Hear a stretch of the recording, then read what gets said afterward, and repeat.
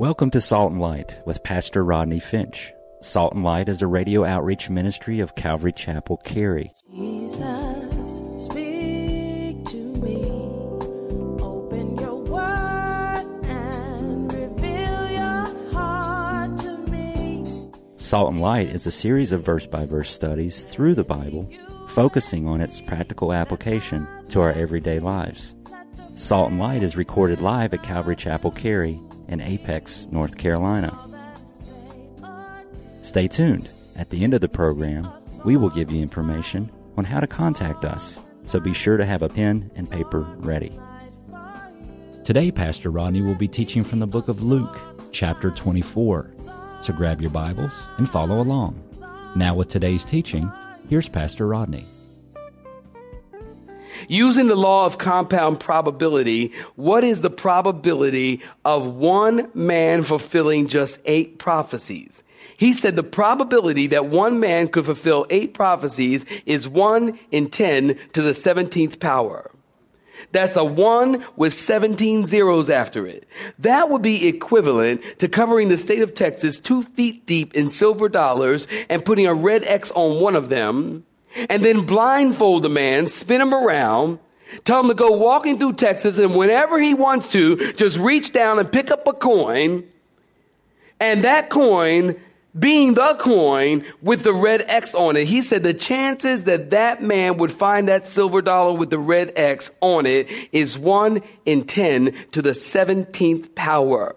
That's only 8 prophecies. Take 16 prophecies. That's 1 in 10 to the 45th power. Take 48 prophecies. That's 1 in 10 to the 157th power. That's 1 with 157 zeros after it. Now, what is the chance that one man could fulfill to the T 300 prophecies? The number is incomprehensible. And that's why when somebody says, oh, Jesus fulfilled a few prophecies and it was coincidence, whatever. That's crazy. God's word is true. God knows the end from the beginning. And prophecies, I'm going to wait while you clap your hands. And prophecy proves that. Look at verse 46 and 47. It was written that Jesus had to suffer and rise from the dead. Are you looking at verse 46 and 47? That Jesus had to suffer and rise from the dead, that repentance and remission of sin should be preached. Jesus died and he gave his life so that, number 1, repentance should be preached. That means, if you're taking notes, you write this down. That means to have a change of mind, to have a change of action. Repentance means you were going one way, now turn around, do a U-E and go another way. Repentance means there's a change. Christian, listen. Repentance means there's a change. Repentance means there's a change. Repentance means there's a change. When you truly repent, you will change. You'll stop doing what you have been doing. You'll stop going to places that you have been going. You'll start going places maybe that you should be going, like to church. Amen. There's a change. Somebody once said, and I know this to be true, when a person repents, there's even a change even in the way they look. You ever see somebody that really truly repented? And they really, truly gave their life to Jesus, and Jesus really, truly came to live within their heart. There's a difference in the way they look. Y'all, anybody know people like that? Y'all have sleep. Y'all all right? Everybody okay? Y'all want coffee? All right. There's a change when you truly repent. And if you're not going to repent, then please change your name. Stop calling yourself a Christian. Oh, I want you to say amen right there. Amen. Stop calling yourself a Christian, because Christians repent and Christians change and Christians act like Christians. Amen. And Christians follow the Bible. the Bible. They do what God says. Jesus died and gave us life, that repentance should be preached. If the Holy Spirit truly has taken up residence in your heart, then there will be a change. Also, Jesus died and gave his life, that remission of sins should be preached. Look at your text back in Luke. Are you in Luke? I forgot to tell you to turn back there. I hope you did. Look at verse 47. That repentance and the remission of sins should be preached. That means, if you're taking notes, remission means to dismiss. I love that. It means to dismiss. Remission, or to remit, means to send away. Write that down. It means to send away. It means to remove. It means to dismiss. Psalm 103 verse 12. As far as the east is from the west, so shall your sin be far from us. So shall our sin be far from him. Psalm 103 verse 12. Notice it doesn't say as far as the north is from the south. Do you understand this? There is distance between the north and the south. It's about 8,000 miles. So you can go north and keep going north just about 8,000 miles. And if you keep going, you'll start heading south. So there's distance there. Notice it doesn't say from north to south. For as far as north to south, so shall your sin be far from me. It says east to west. Why? Because there's distance from north to south. So if your sin if he said north to south, then he's saying that your sin only goes about 8,000 miles. I'm like, no, Lord, let it go further. Let it go further. But notice it's from east to west. Now, east to west, there's no distance between east and west. So you can go east and keep going and keep going and keep going and keep going like the Energizer Bunny. Keep going and keep going. And you can go west and keep going and keep going and keep going and keep going. There is no distance. The Bible says that our sin is going and going and going and going away from God. It's still going. Can anybody get glad about that? It's still going. Our sin is going away from God. God has forgiven us, remitted our sin. Jesus died that repentance and the remission of sin should be preached. Jesus didn't die. Listen, very important. Jesus didn't die for denominations.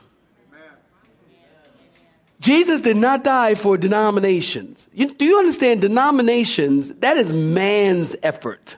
That's man's work. Somebody, what are you? Well, I'm a Baptist. You're a Baptist. If you're down here, I'm a Baptist. If we from up north, North New Jersey, Philadelphia, what you? I'm Baptist. Down here, I'm Baptist. What are you? Oh, I'm a Pentecostal. I'm a Lutheran. I'm a Presbyterian. Well, I'm a Methodist, Episcopalian, Catholic, AME. That's African Methodist Episcopalian. All these denominations and stuff. Jesus doesn't have anything to do with all that. Jesus does not like denominations. He didn't die for denominations. Jesus died to save sinners. Man came up with denominations. Jesus didn't say follow the Baptists. Jesus said, follow, somebody help me. Thank you. Jesus said, follow me.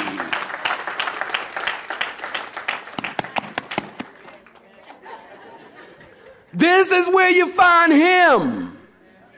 I'm just trying to help y'all. He said, follow me.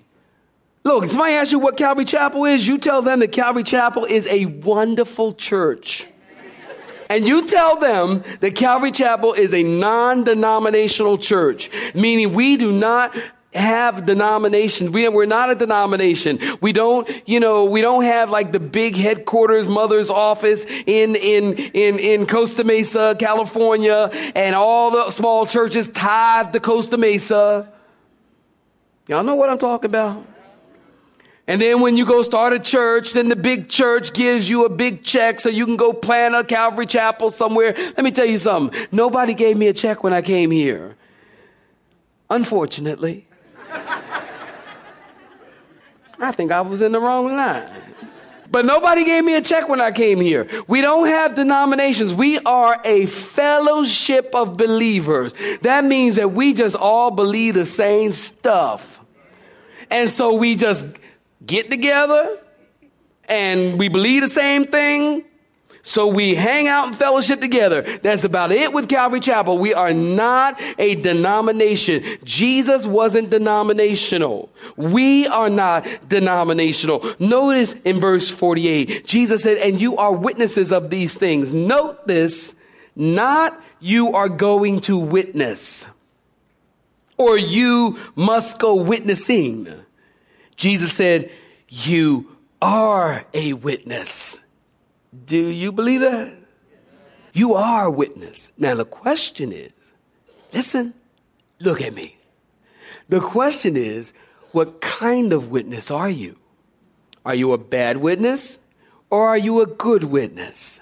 But you are a witness. Jesus says you are a witness of these things. You're witnessing something. They were witnesses of the message of the repentance and the remission of sins. That's the gospel message. Jesus died so people can repent and be forgiven of sin. I mean, think about that. That message of forgiveness. Please, somebody listen. That message of forgiveness and that message of repentance and that gospel, great, glorious, might I add, gospel message can be preached anywhere in the world, on any continent in the world, to any people of the world. The gospel message is for everybody. The gospel message is for everybody. Y'all happy about it?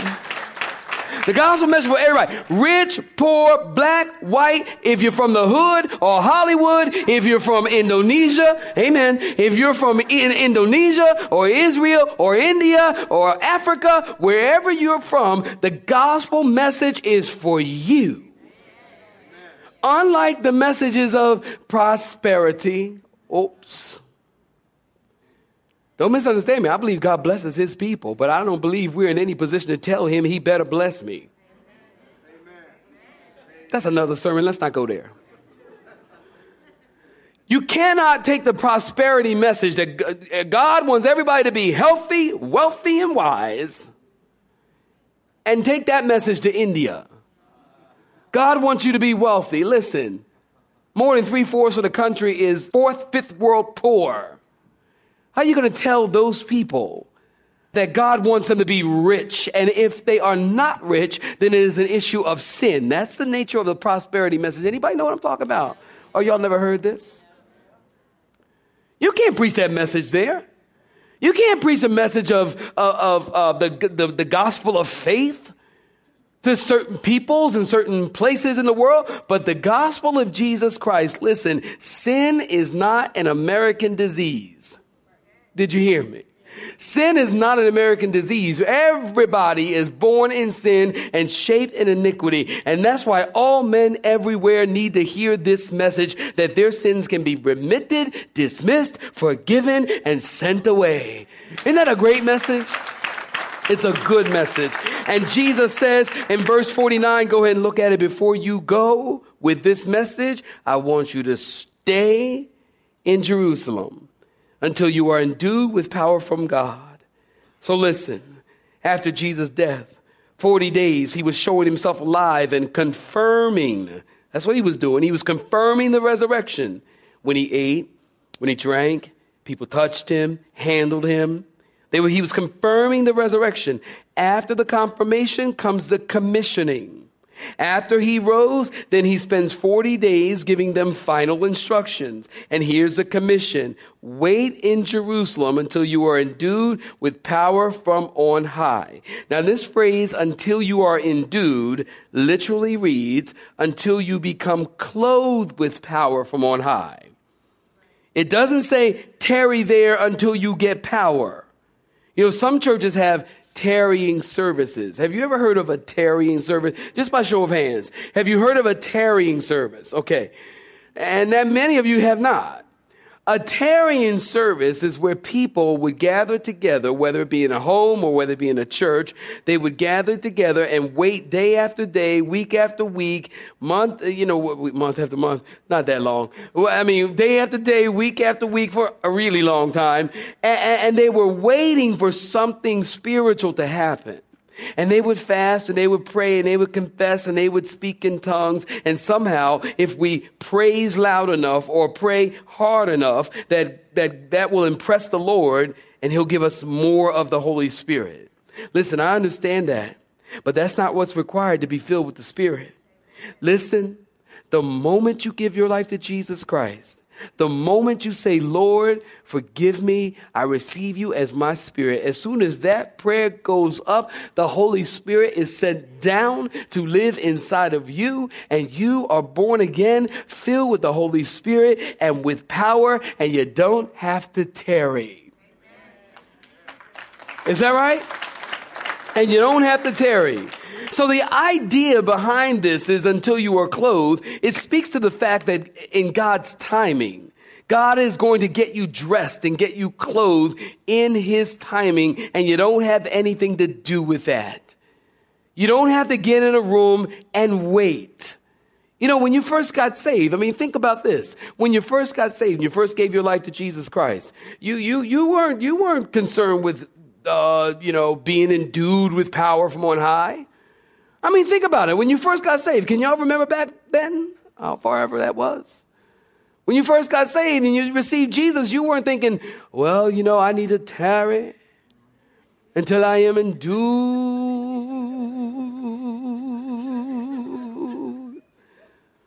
with power from on high. Nobody thinks that. When you get saved and you receive Jesus, and you just say, Lord, forgive me. The Holy Spirit comes inside of you. All of a sudden you wake up. Who knows what I'm talking about? All of a sudden you wake up and you go, wow, is that what life's supposed to feel like? And you're happy. And you're excited, and you love God, and you love God's people, and you're just filled with the Spirit. You're not worried about being endued. I mean, nobody thinks about that. You just love being a Christian, and you're a new Christian, and you're excited. And I personally, let me just interject this. I love being around new Christians. Love it, love it, love it. I really do. New Christians are exciting.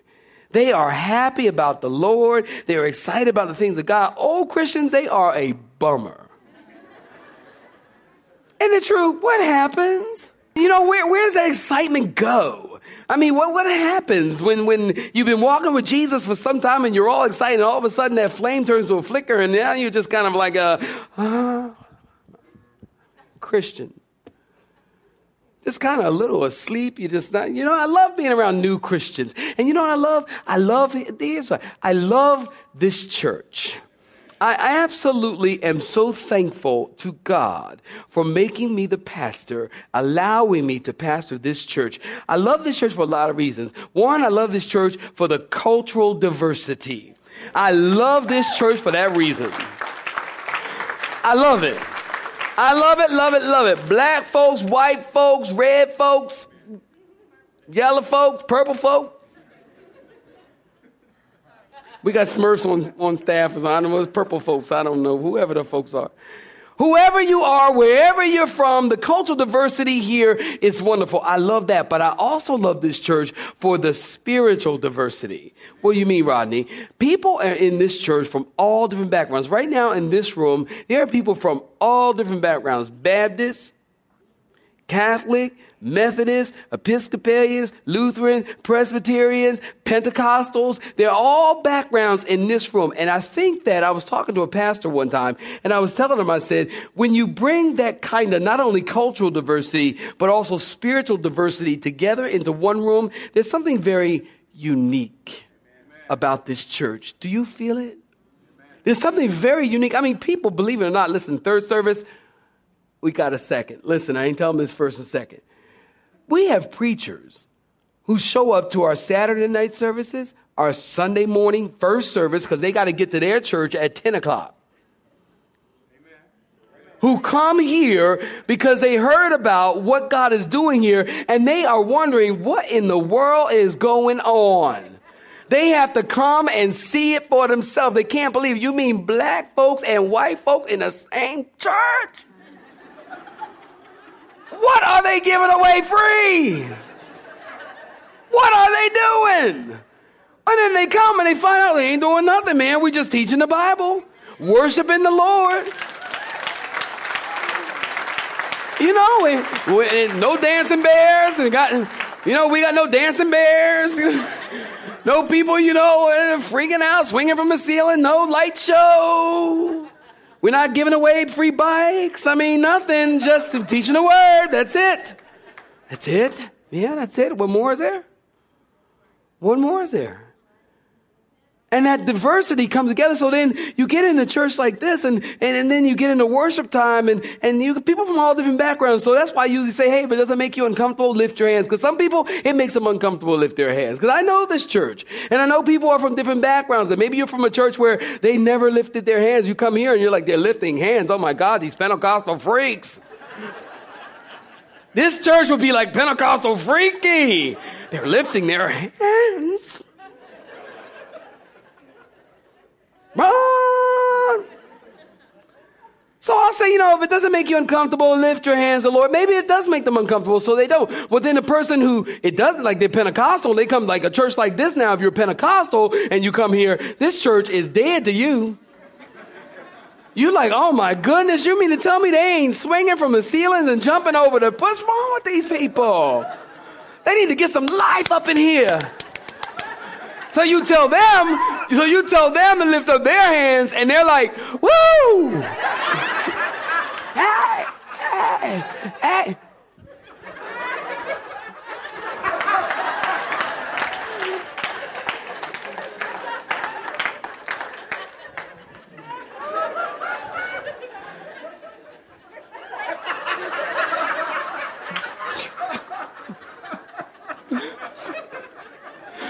It's not necessary.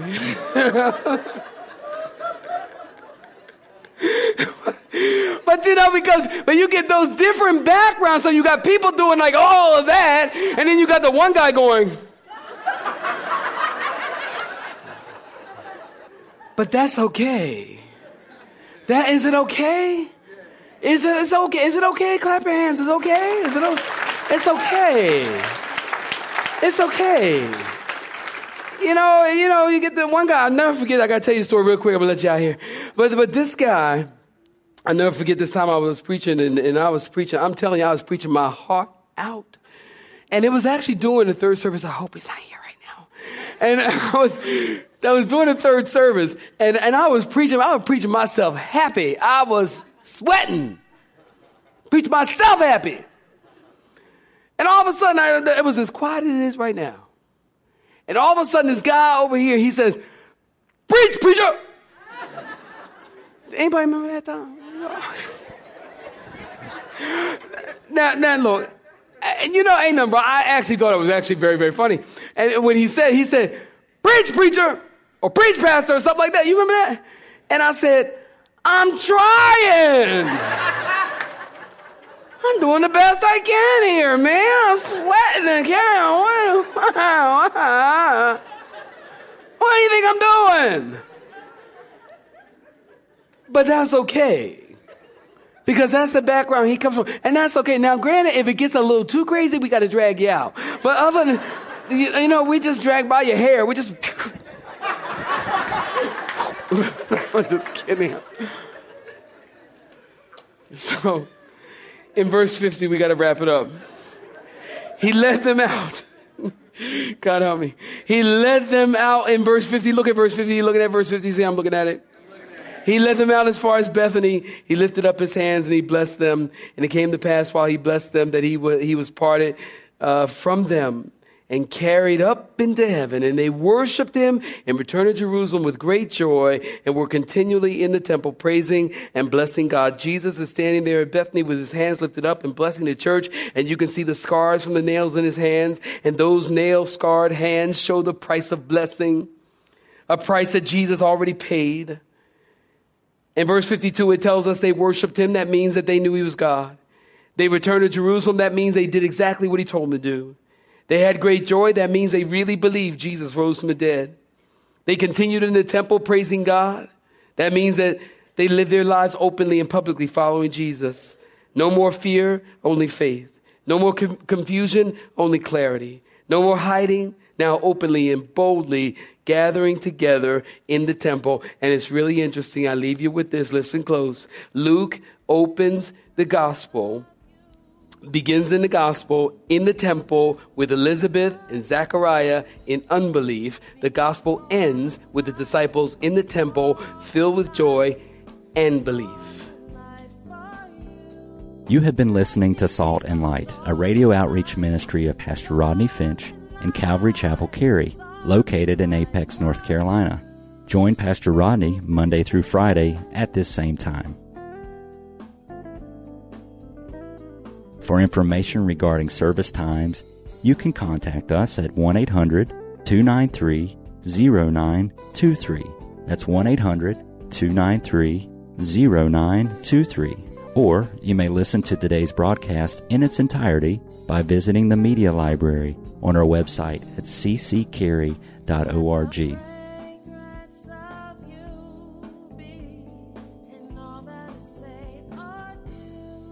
We would like to thank you for tuning in to Salt and Light and pray that you have been blessed.